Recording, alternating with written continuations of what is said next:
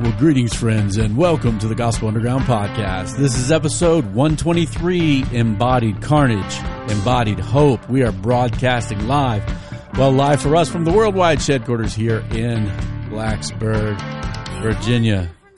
I'm here with my good friend, Jesse Fury. We are in studio. We are out of the winter tundra we had temporarily for 3 days, and we have nice weather again here in Southwest Virginia. Amen. Spring cometh, and spring, Jesse, is a wonderful, wonderful time for outdoor activities. Do you like any outdoor activities? I love outdoor activities. So many activities. Mine is cooking. I like cooking outdoors. That's my main one. I go for like some walks. Not a runner anymore. I ride a hard exercise bike, airdyne kind of bike. But I don't play golf. Do you play golf?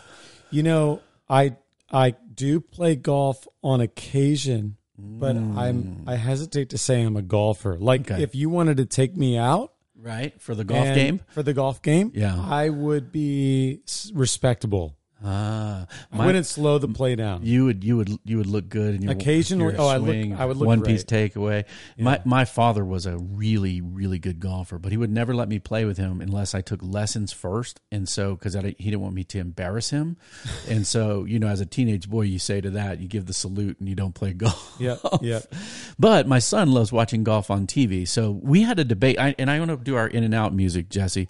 I don't know if you remember. Oh, I remember this music. We used to ask each other questions. This is not formally an in or out question today, but it is a question, and I'm calling this segment the definitive answer because we need a definitive answer. My son and I broke out. He's now going on. He'll be 16 in August. Man, he's a man. He is. He's strong too, and he's got opinions. So we broke out in what I would call a raucous debate in our in our kitchen about golf, because he loves to watch golf on TV and stuff, and he's like, "Golf, Dad," and so I've watched it with him a few times, like Ryder Cup. I watched with him on a soccer trip we were on together, and so we broke out. He mentioned there was a pro golfer that was like 60.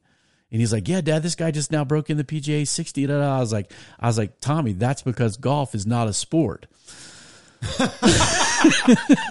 So is that's what we're going in or out on? Yes, Jesse, because what took place after I made my statement that I may or may not have recanted of, we'll get to that. We really went at it. And so I need backup or just other people's opinions on this question. Jesse, is golf a sport? What an absurd statement. Only a wrestler can make the statement that golf is not. Of course, golf is a sport. Now, I understand that anything that you could play while you're like smoking and drinking a six-pack is probably not at the same level. At least a little suspect, perhaps, sure, or 60-year-old pros, right? A little suspect, at least. Right? But we are talking about something that's competitive. It's competitive. You can win or lose. A sports ball. Yeah, it involves a ball. It involves a ball. You keep score. You keep score. That's right.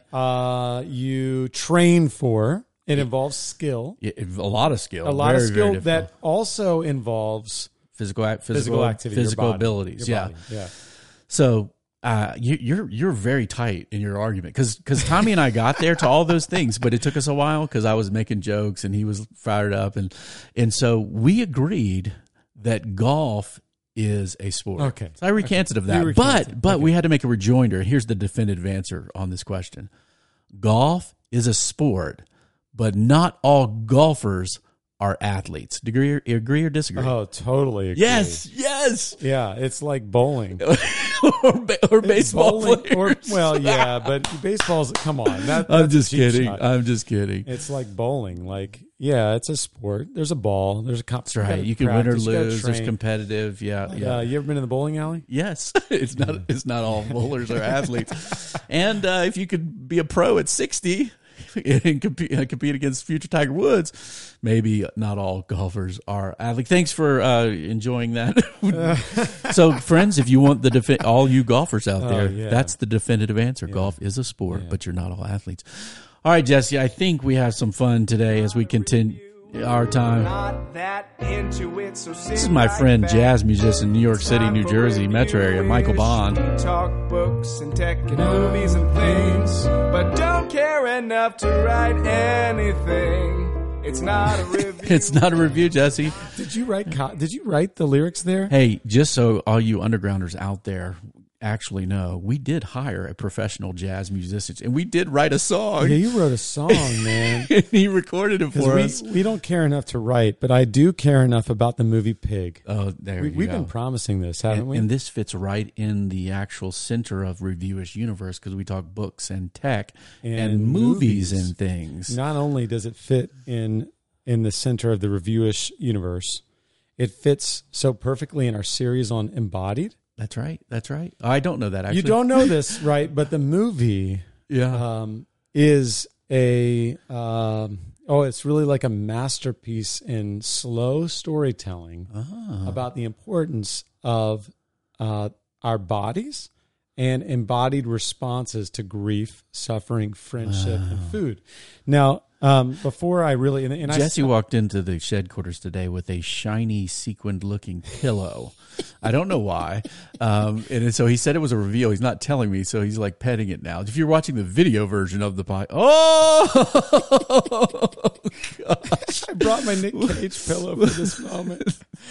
That is so unbelievable. Guys, if you've ever watched the video to this podcast, go to gospelunderground.org. I'm going to do the reviewish holding Nick Cage. It's one of those pillows, guys, for those who are audio only, where it looks black, like sequined or something, and you rub it the other way, and all the little things flip over, and it leaves Nicolas Cage's face. Yes. Jesse, tell me about your favorite actor in his movie, Pig. Yeah, so by the way, it was my 19th anniversary. My wife, Jenny, this weekend, as part of my gift, she surprised me with this pillow. She gave you that for your anniversary?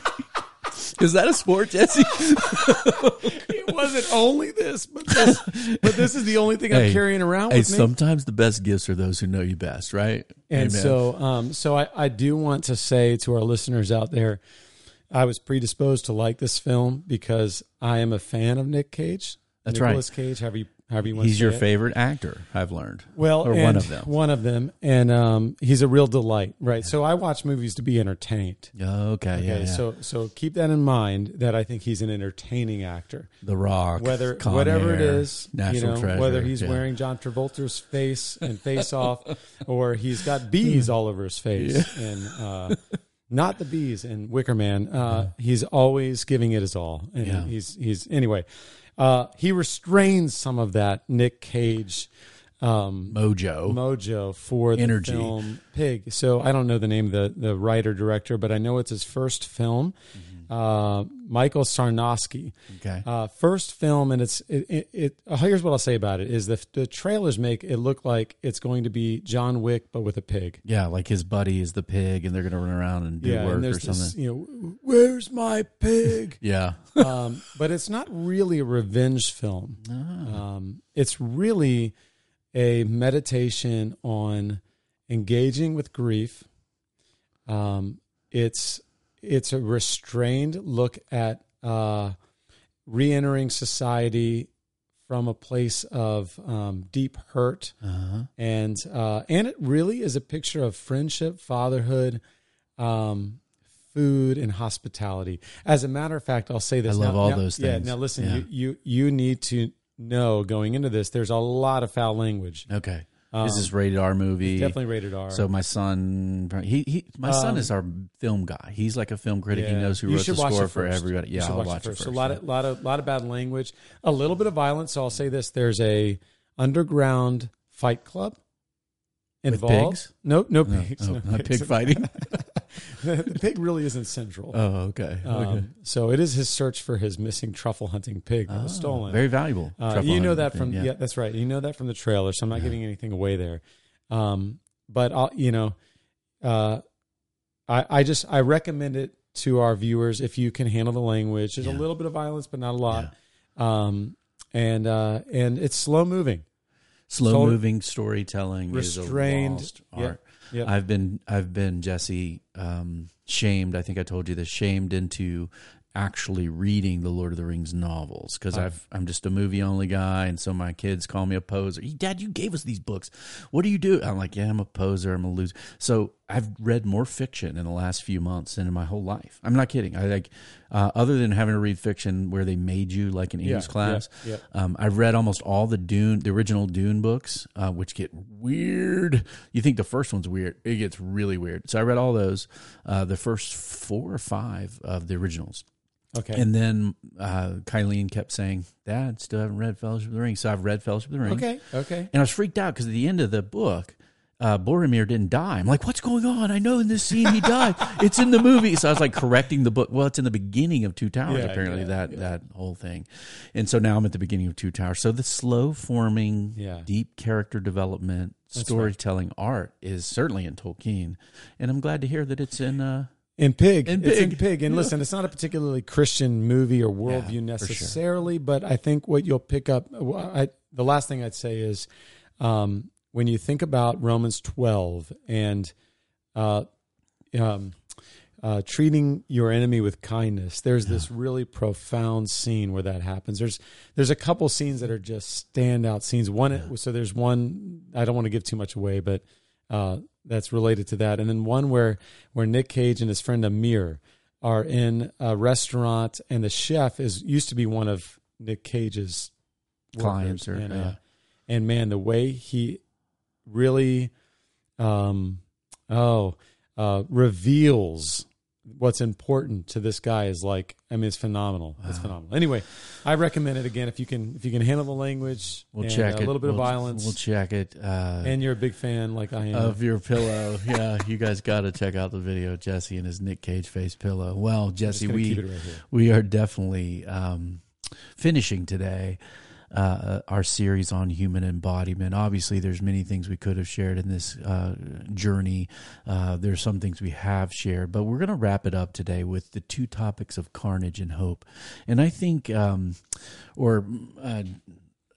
Lennox, a math professor from Oxford, calls it the beauty and the barbed wire, right? That both travel carnage and hope through the human experience. And certainly we're seeing in our cultural moment embodied experience be both full of carnage and certainly full of hope from God. So where we've been in this series, we talked about what it meant to be an embodied human beings, the psychosomatic unity of a soul, ensouled body, so to speak, that God's design was to actually bless us by giving us bodies and I think show us our limitations, right, as finite creatures, and that perhaps the most strong endorsement of the beautiful embodiment of humanity was the Son of God becoming flesh. And obviously around Christmas time, we talked about the embodied God, right, and why the body that Jesus took up wasn't inconsequential, but it was kind of an endorsement of his creation and humanity, and that we as people need to think about how we use our bodies, right? That we need to feed, care, value the body.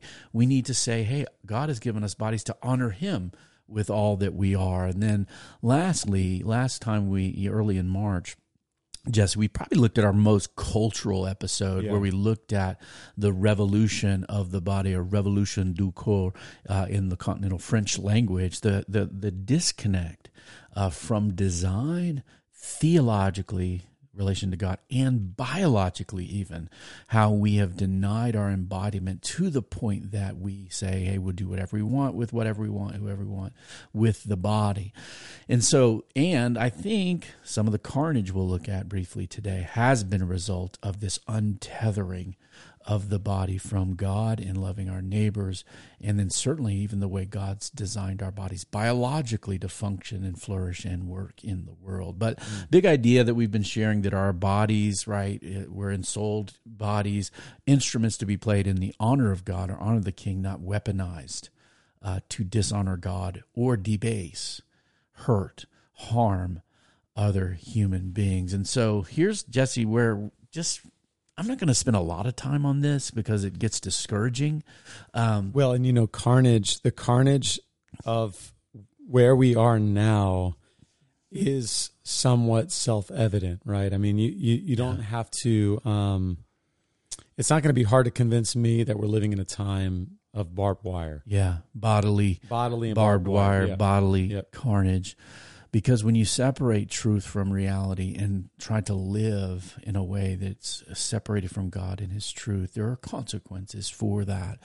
And so I'm not going to just try to bring a litany of problems that we see. I'm just going to, I don't know, the best I can, skip through these a little bit to say, hey, look, when we don't see our bodies as to be cared for, fed, honor God, honor other people, the carnage actually necessarily follows. And so certainly human beings can abuse their own bodies. We see this, Jesse, with various substances. I mean, I've been talking to my kids, hey, I don't care what you do. My kids aren't like drug kids, right? They're not doing drugs. As far as I know, they've never done a drug. They seem to be very, very clear on the things they want to put in their bodies or not. But I was telling them the other night, I was like, look, I don't care. I know you don't touch stuff. Don't touch stuff, because some of this stuff out there is killing kids, right? Fentanyl, right? People putting these things together. Many times opioids with alcohol, killing people. And certainly I grew up in a family that had alcohol history for more than one generation. Substances we put to abuse ourselves, right?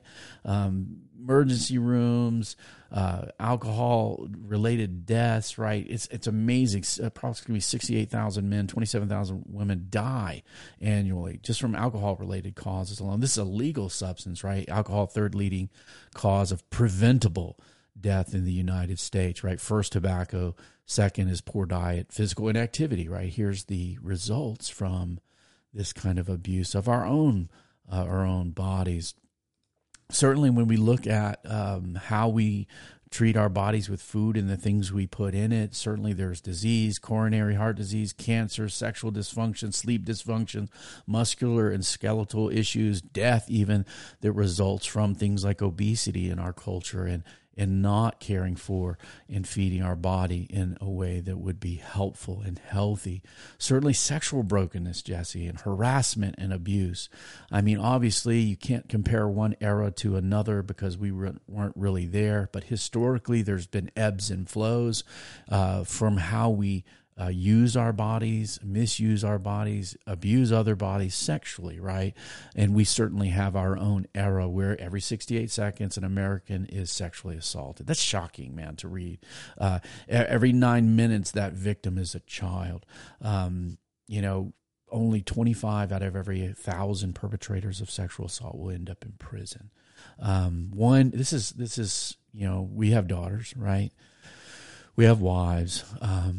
You're a pastor. We've been involved with lots of different people. Yeah. And the statistic that 1 out of every 6 American woman has been a victim of an attempted or a completed rape in her lifetime. Weaponizing bodies to hurt other bodies in ways that were not designed by God, to use other people as the objects or objectification of lust rather than bodies to be honored and people to be cared for. Is part of the carnage. Me Too, Church Too, all the twos, Hollywood, for everywhere in our culture. It seems like use and abuse, a lot of times from and by men, is a part of the carnage of our day. Thinking about that, I recently was re-listening to a book that I read a while back called Christ Plays in 10,000 Places by Eugene Peterson. Yeah. It's not really about any of this, but it is about some of this. He's talking about embodied souls and how basically movements throughout time have led to different views of, embodied versus disembodied. And of course that ebbs and flows too, right? You've got kind of Platonic, Neoplatonic, ancient Greek views of the body. And came together, and now they're separated again with Descartes and I think therefore I am. Yeah. And then soul, the disembodied mind or disembodied wills kind of idea. Which in some ways can lead to this kind of carnage because bodies become something you traffic. Right. It becomes, or inconsequential. My body becomes inconsequential. I'll eat whatever I want because this thing is just going away anyway. Yeah. And then the other contrast is souls versus self. Yeah. And that we live in a time of self. Yeah. And I'm wondering, like, clearly it's not as though there was a golden age where none of this stuff happened. Right, absolutely. But it does seem like the more we emphasize the self and the more, it doesn't seem as though it's getting better. That's right. I think we've created a culture that we all live in, right? We all have these tendencies to see ourselves as consuming things, pleasures and experiences for our own desires.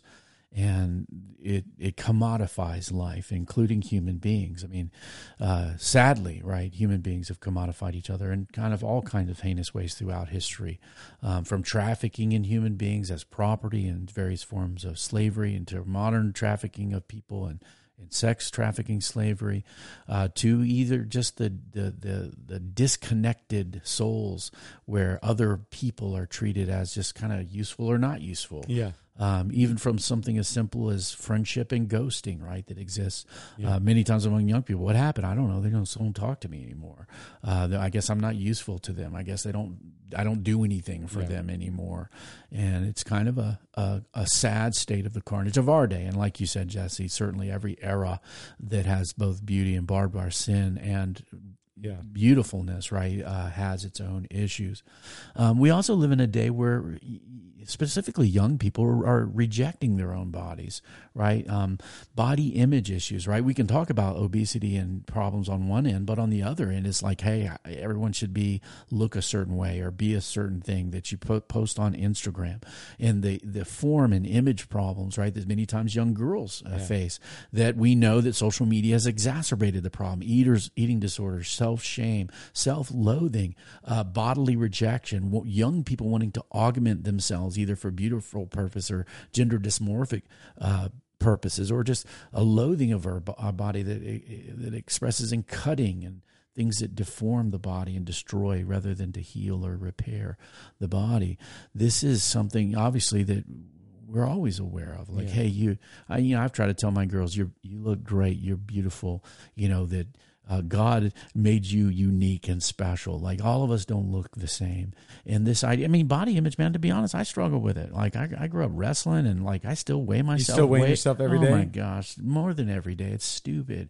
And it doesn't change that much, but it's like, I've got problems, right? Where it's like, when you were once 4% body fat and shredded and thinking this, then you get old and you're like, oh man, I struggle with a lot of terrible self-talk, right? Where I'm a fat piece of nothing and all this stuff. It's insidious, because this doesn't come from God. It comes from comparison. It comes from evil places.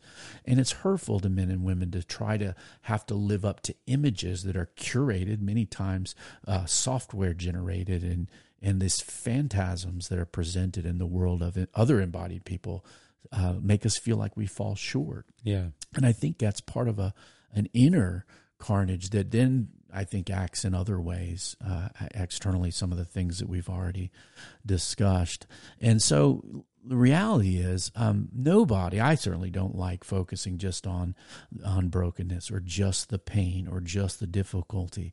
But I think if we're not honest of where that comes from, right, it's the sinful hearts of people for sure, but it also comes from cultural forces when we untether what the body is for and what other people are for, and we then begin to use and abuse substances, things, our bodies, and others. And so, Jesse, how do we find hope for the little ones in our lives, or older ones in our lives? I mean, not only that, my father-in-law has been very clear that he's trying to specifically give attention to the elderly in his life, because they can become forgotten and cast aside people because their bodies have aged and they don't seem or feel, people think they're useful anymore. And I love the way that Terry has done that, because he's like, hey, these are valuable human beings that many times in their old age feel like everyone's forgotten them. Yeah, and I love, Reed, that you've titled this last part "Embodied Hope," because I do think in the last episode we talked about the disconnect between design theologically and design biologically, and I think we can also have a disconnect from our teleological design. In other words, purpose. Yeah, what's the purpose? What are we here for? And I think hope reconnects what's disconnected. Amen. The hope of what is my body for, and not only that, the hope of what will my body be like, not just as I age, but in God's grace, when I receive it back again. Yeah, because, right, Jesse, one of the key tenets of Christian faith is resurrection and restoration, and the disease and the dying and the hurt and the sin will be gone, and we will be raised imperishable, is the language of the Bible, right? And so here's where, like, sometimes, I grew up, my dad, he's an atheist, agnostic kind of guy, and I can think really kind of, I think I like witnessing to real kind of skeptical secular people because I can really think that way. It's not hard. I grew up a little bit with that mindset and science and rationality and reason. But the more and more I love to do this, at least. When you see something that comes from theism or belief that God is real, something like embodiment. Here's the thing. When you look at Christian theology, you find that the theological relationship of embodiment, the biological relationship, and the purpose or design of the body are united. They're not fractured anymore because of the doctrine of creation, right? When you have God that made it, why do you make it? For a purpose. God that made it, biological function and purpose of our bodies. And then certainly relationship to God and each other. Something beautiful is seen. I'm rereading the book, G.K. Chesterton's Orthodoxy. Trevin Wax has an edited volume out now that has chapter intros and outros and group questions. And I was worried, and I took some seminary classes with Trevin. I know him a little bit. I was like, I hope he doesn't write too much and kind of ruin the book, But he's done such a wonderful job in this. I mean, I commend Trevin. You did a great job. The intros and outros are wonderful because it helps you understand what's going on. But one of the things Chesterton says that he stumbled into, trying to form his own philosophy through the late 1800s and doubts and skeptics and all this stuff. He said he stumbled into something that was true and beautiful, and it was Christianity. Yeah. And I think sometimes I love moments like that when you think about human embodiment, theological, biological, and teleological, purposeful. They're united. And not just an idea, but in a person, right? Jesus, the God-man theological, became incarnate, enfleshed, right? Embodied, and then gives us purpose for our design of our bodies now and in the future.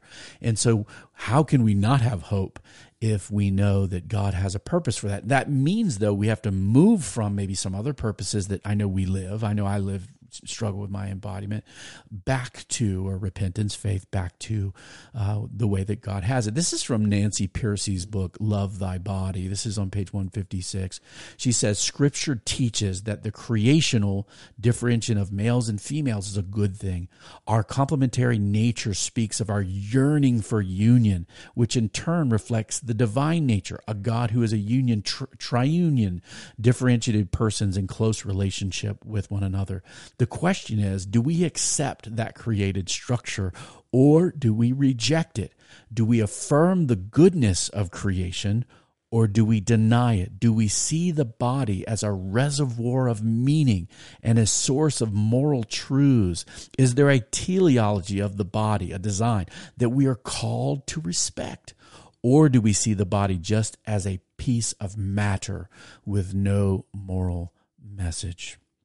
I think that is the crux of whether or not we head towards hope, Jesse, is that if we receive these things from God as a source of moral truth, a source of meaning, a source of messaging from God, the creation itself, we have a chance to see purpose with it. And so obviously Christians would understand that the commands of God to a person, sometimes needs to be said. When it says love God, love your neighbor, right? This is what Jesus said the most important commandments are. It's not intellectually, conceptually, just in your mind or your disembodied will. Loving God and loving your neighbor is an embodied work and living with one another in life and community. I really haven't finished this whole book, so I don't want to be too enthusiastic. Well, yeah, because I'm super enthusiastic about it. By this book by O. Carter Snead, I've read large chunks of it. I've been skipping chapters on it, and I find it to be very excellent. It's a very, very intellectual book. It's a nerdy book. It's trying to build public bioethics policy, right, and laws and stuff. So it's a little bit dense, but it's called What It Means to Be Human: The Case for the Body and Public Bioethics. And I did quote from it in our first episode in this series. Yeah. But what I love about it, and I think this is some of the quote I shared before, but I want to share it again because he is trying to look at this embodied love for people, right, as part of purpose. He says, building on a rich anthropological human account, this book will argue, following Alistair McIntyre, who wrote on virtue, that for both basic survival and human flourishing, embodied, and he says vulnerable. Right. And I think this is very important. Vulnerable human beings depend on networks of uncalculated giving and graceful receiving, this reciprocation in our relationships, constituted by other people who are willing to make the good of others their own, regardless of what this might offer them by way of recompense. By first depending on these networks, children, right, and then participating them, individuals become the sort of people who can care for others in the same way. We used to call that growing up, right, Jesse? This transformation of persons from, guys, listen to this. This transformation of persons from needy consumers of unconditional care and support to mature, uncalculating caregivers of others, of course, guarantees the sustainability of these essential networks. But more importantly, it also helps to develop people to develop and what embodying beings should become, namely the kind of people who make the good of others their own. So somebody else's good is my own good. Put most simply and directly, by virtue of their embodiment, human beings are made for love and friendship. That's really good. You got me wanting to read this book now. Thinking about, I have read Alistair McIntyre, and the basic premise of that his main book, After Virtue, is that we've lost the ability to have a coherent conversation about morality because we don't have the language anymore, because we've disconnected from the story. And really what we've resorted to is emotivism. What he essentially says. I am what I feel that I am, and you have to affirm it. And that's right. Kind of what it all comes down to. That's right. But it's interesting because thinking this way, as far as human beings are made for love and friendship, and becoming really living into with hope what it looks like to be an embodied person, that's right. An embodied soul, means we do this, we demonstrate this. And putting those things together is interesting. I hadn't thought about it till now, that like what we're doing for our actual neighbors is we're giving them a new story, or we're bringing the language together so that when we communicate about the incarnate Jesus, God in the flesh, we've actually brought we've demonstrated a story that makes sense of it, makes it coherent. That's right. Love and friendship. We live right in an area of decarnated networks. Social networks online are not this idea of vulnerability in the body. He's talking about that we need food, we need clothing, we need someone to take care of us. Now, even this is broken many times where children are neglected and not taken care of. But look, when we build the kind of network, and I don't want to brag too much on my children, Jesse, but I watch my kids who are 20, 18, almost 16, care for each other. Well, they grew up in that, right? Yeah. Because of the unselfishness of my wife, right? The giving and receiving of our family as a small little community, so that when they grow up, they can do that for other people.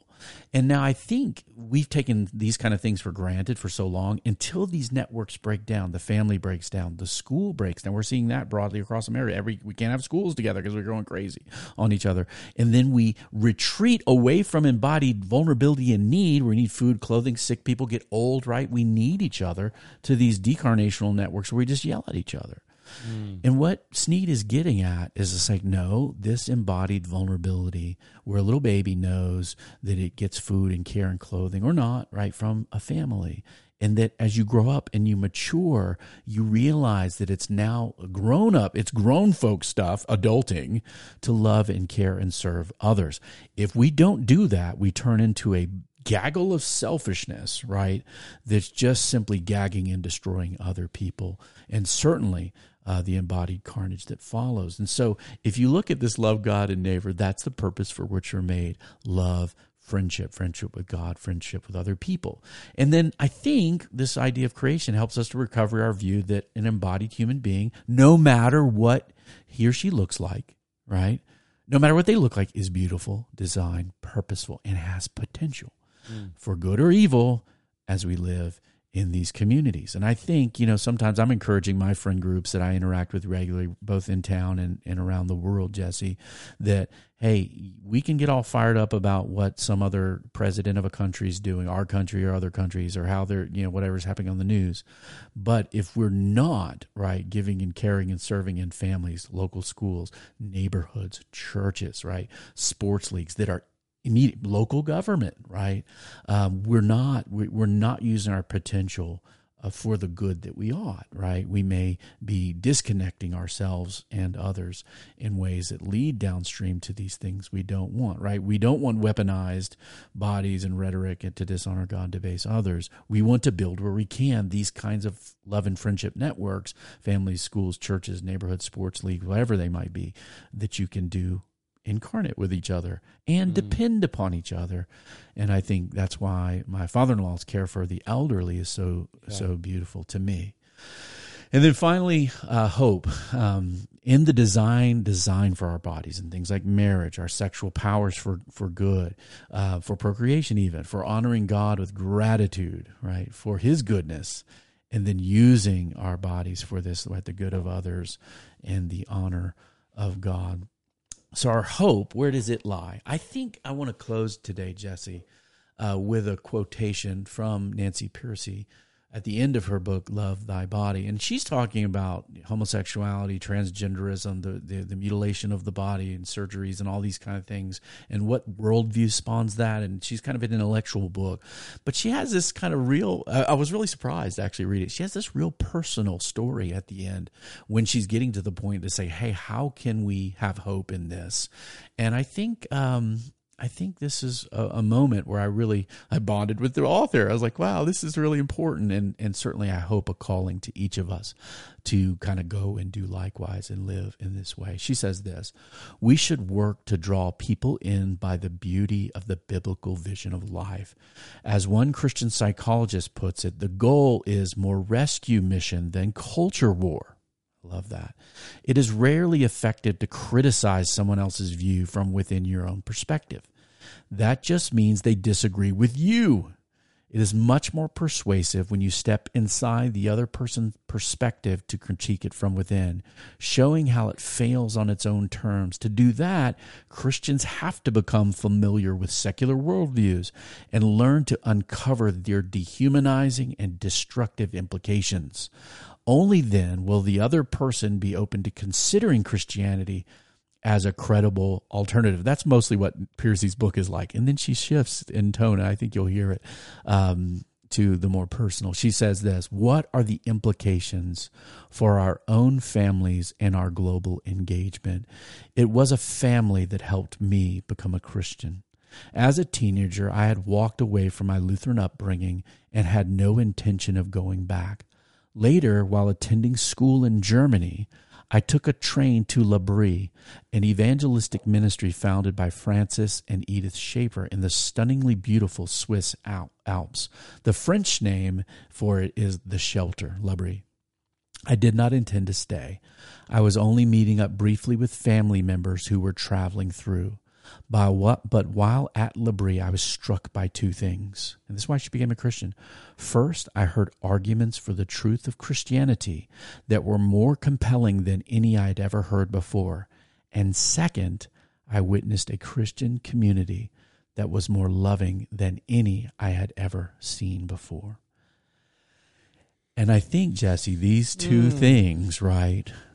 The truth of the gospel, the truth of creation, and the truth of our nature as given to us by God, along with, right, this idea that we were made for love and friendship, and to see that lived out in Christian community, saw Nancy Pearcey converted as an young intellectual in the Swiss Alps at this little place called The Shelter. And how many little shelters can we shape. Sometimes we get so caught up in these big visions, right? We're Americans. We love big visions. We love Apple's $3 trillion market valuation. At least I do. I own a little bit of that stock. But we need to be obsessed with these little shelters, right? How can our friendships be shelters to us and others? How can our families serve in that fashion? How can our churches become those kinds of places rather than, right, just another toxic extension of the culture that we see so much carnage within? Well, the hope is in the humility of Christ, the risen Savior who comes to us as broken sinners and calls us to both repentance, to turn away, right, from the carnage, path of carnage, the valley of the shadow of death, and to have faith or to trust in him and to have hope for our future, which is guaranteed by a promise rather than the provisional nature of all things we see here under the sun. Jesse? Man, that our friendships and our families and our churches would look like that. Yeah. And let me encourage everyone out there, don't go thinking you're going to find a perfect little utopian heaven under the sun until the Christ is fully ruling and reigning, and our own mess that we bring to it. Until then, humility, repentance, ownership of our brokenness, and hope that the living Christ is still yet better still. Yeah, if you don't mind, let me just tell a quick anecdote about hope. I love to do. I mean, if you've heard me preach at Valley Bible Church, you've heard this illustration before. But I could have been traveling. It helps. That's right. You might have been traveling. It helps me to think about how hope works now, and even thinking about embodied relationships and displaying that. I tell the story about when I got lost with my friend Bobby. We were out. We would go camping in Luray, Virginia, up on the mountain. Luray Caverns, right? Yeah. We weren't in the caverns, but we were not far from there, right?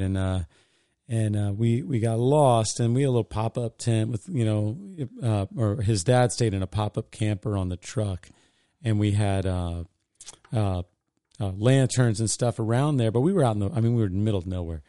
It starts getting dark, and we get scared. You start thinking, this is and we got to head back, but we don't know the way back because it got dark. We don't have flashlights because we're idiots and we're kids, and we're stumbling around the woods with BB guns, no flashlights, and every second it gets darker, it's like the danger increases, the fear increases, and the moment we could see the lanterns around the campsite, we already experienced a little bit of the sense of being safe. Yeah. But we weren't safe yet, right? There's still a million ways we could run into, trip on a log. And as a matter of fact, we probably did. We probably still sprained an ankle. Yeah. But we had hope because it's like, there it is. Okay. You can see I'm going there. And I wonder, even thinking about Nancy Piercy and Labrie and the shelter and embodied friendships, family and churches, that we might be that little glimmer of the lantern, the little bit of light there in the woods. That's not it. You're not there yet. That's not the thing in and of itself. itself. Look for the thing there. Yeah. All it is it gives you a sense of, we're going to make it. Yeah. It could be better. It will be better. Amen. Jesus said it this way, I am the way, the truth, and the life. No one comes to the Father but through me. And he said that by saying, hey, show us the way. And the way is by seeing a person. And that is the hope that does not disappoint. There are disappointing hopes in this life, right? Your families, your churches, your schools, your local politics, all that's going to disappoint us. But because of the hope of Christ, that reality can infuse our now in a different way, in love and friendship that provokes more hope to say, why? Not to us, O Lord, but to you be the glory. Then become worshipers, and worshipers completes the joy, as C.S. Lewis once said. Jesse, thanks for joining me with your Nicolas Cage pillow on the Gospel Underground podcast, produced in partnership with the Bonhoeffer House and Nicolas Cage pillows. Review us. Guys, seriously, if you like what we're doing here, our listenership is growing. We're encouraged. If you're encouraged, drop us a review on iTunes. Not a review, it's 5 stars. Those are acceptable. If you think golf is not a sport, I might be swayed. If you think golfers are athletes, you got no hope, but send your feedback, comments, questions you might want us to take up here on the Underground to info@gospelunderground.org. We are dialogue taking place in the borderlands between the church and culture. We hope to see you out there. Peace. Peace.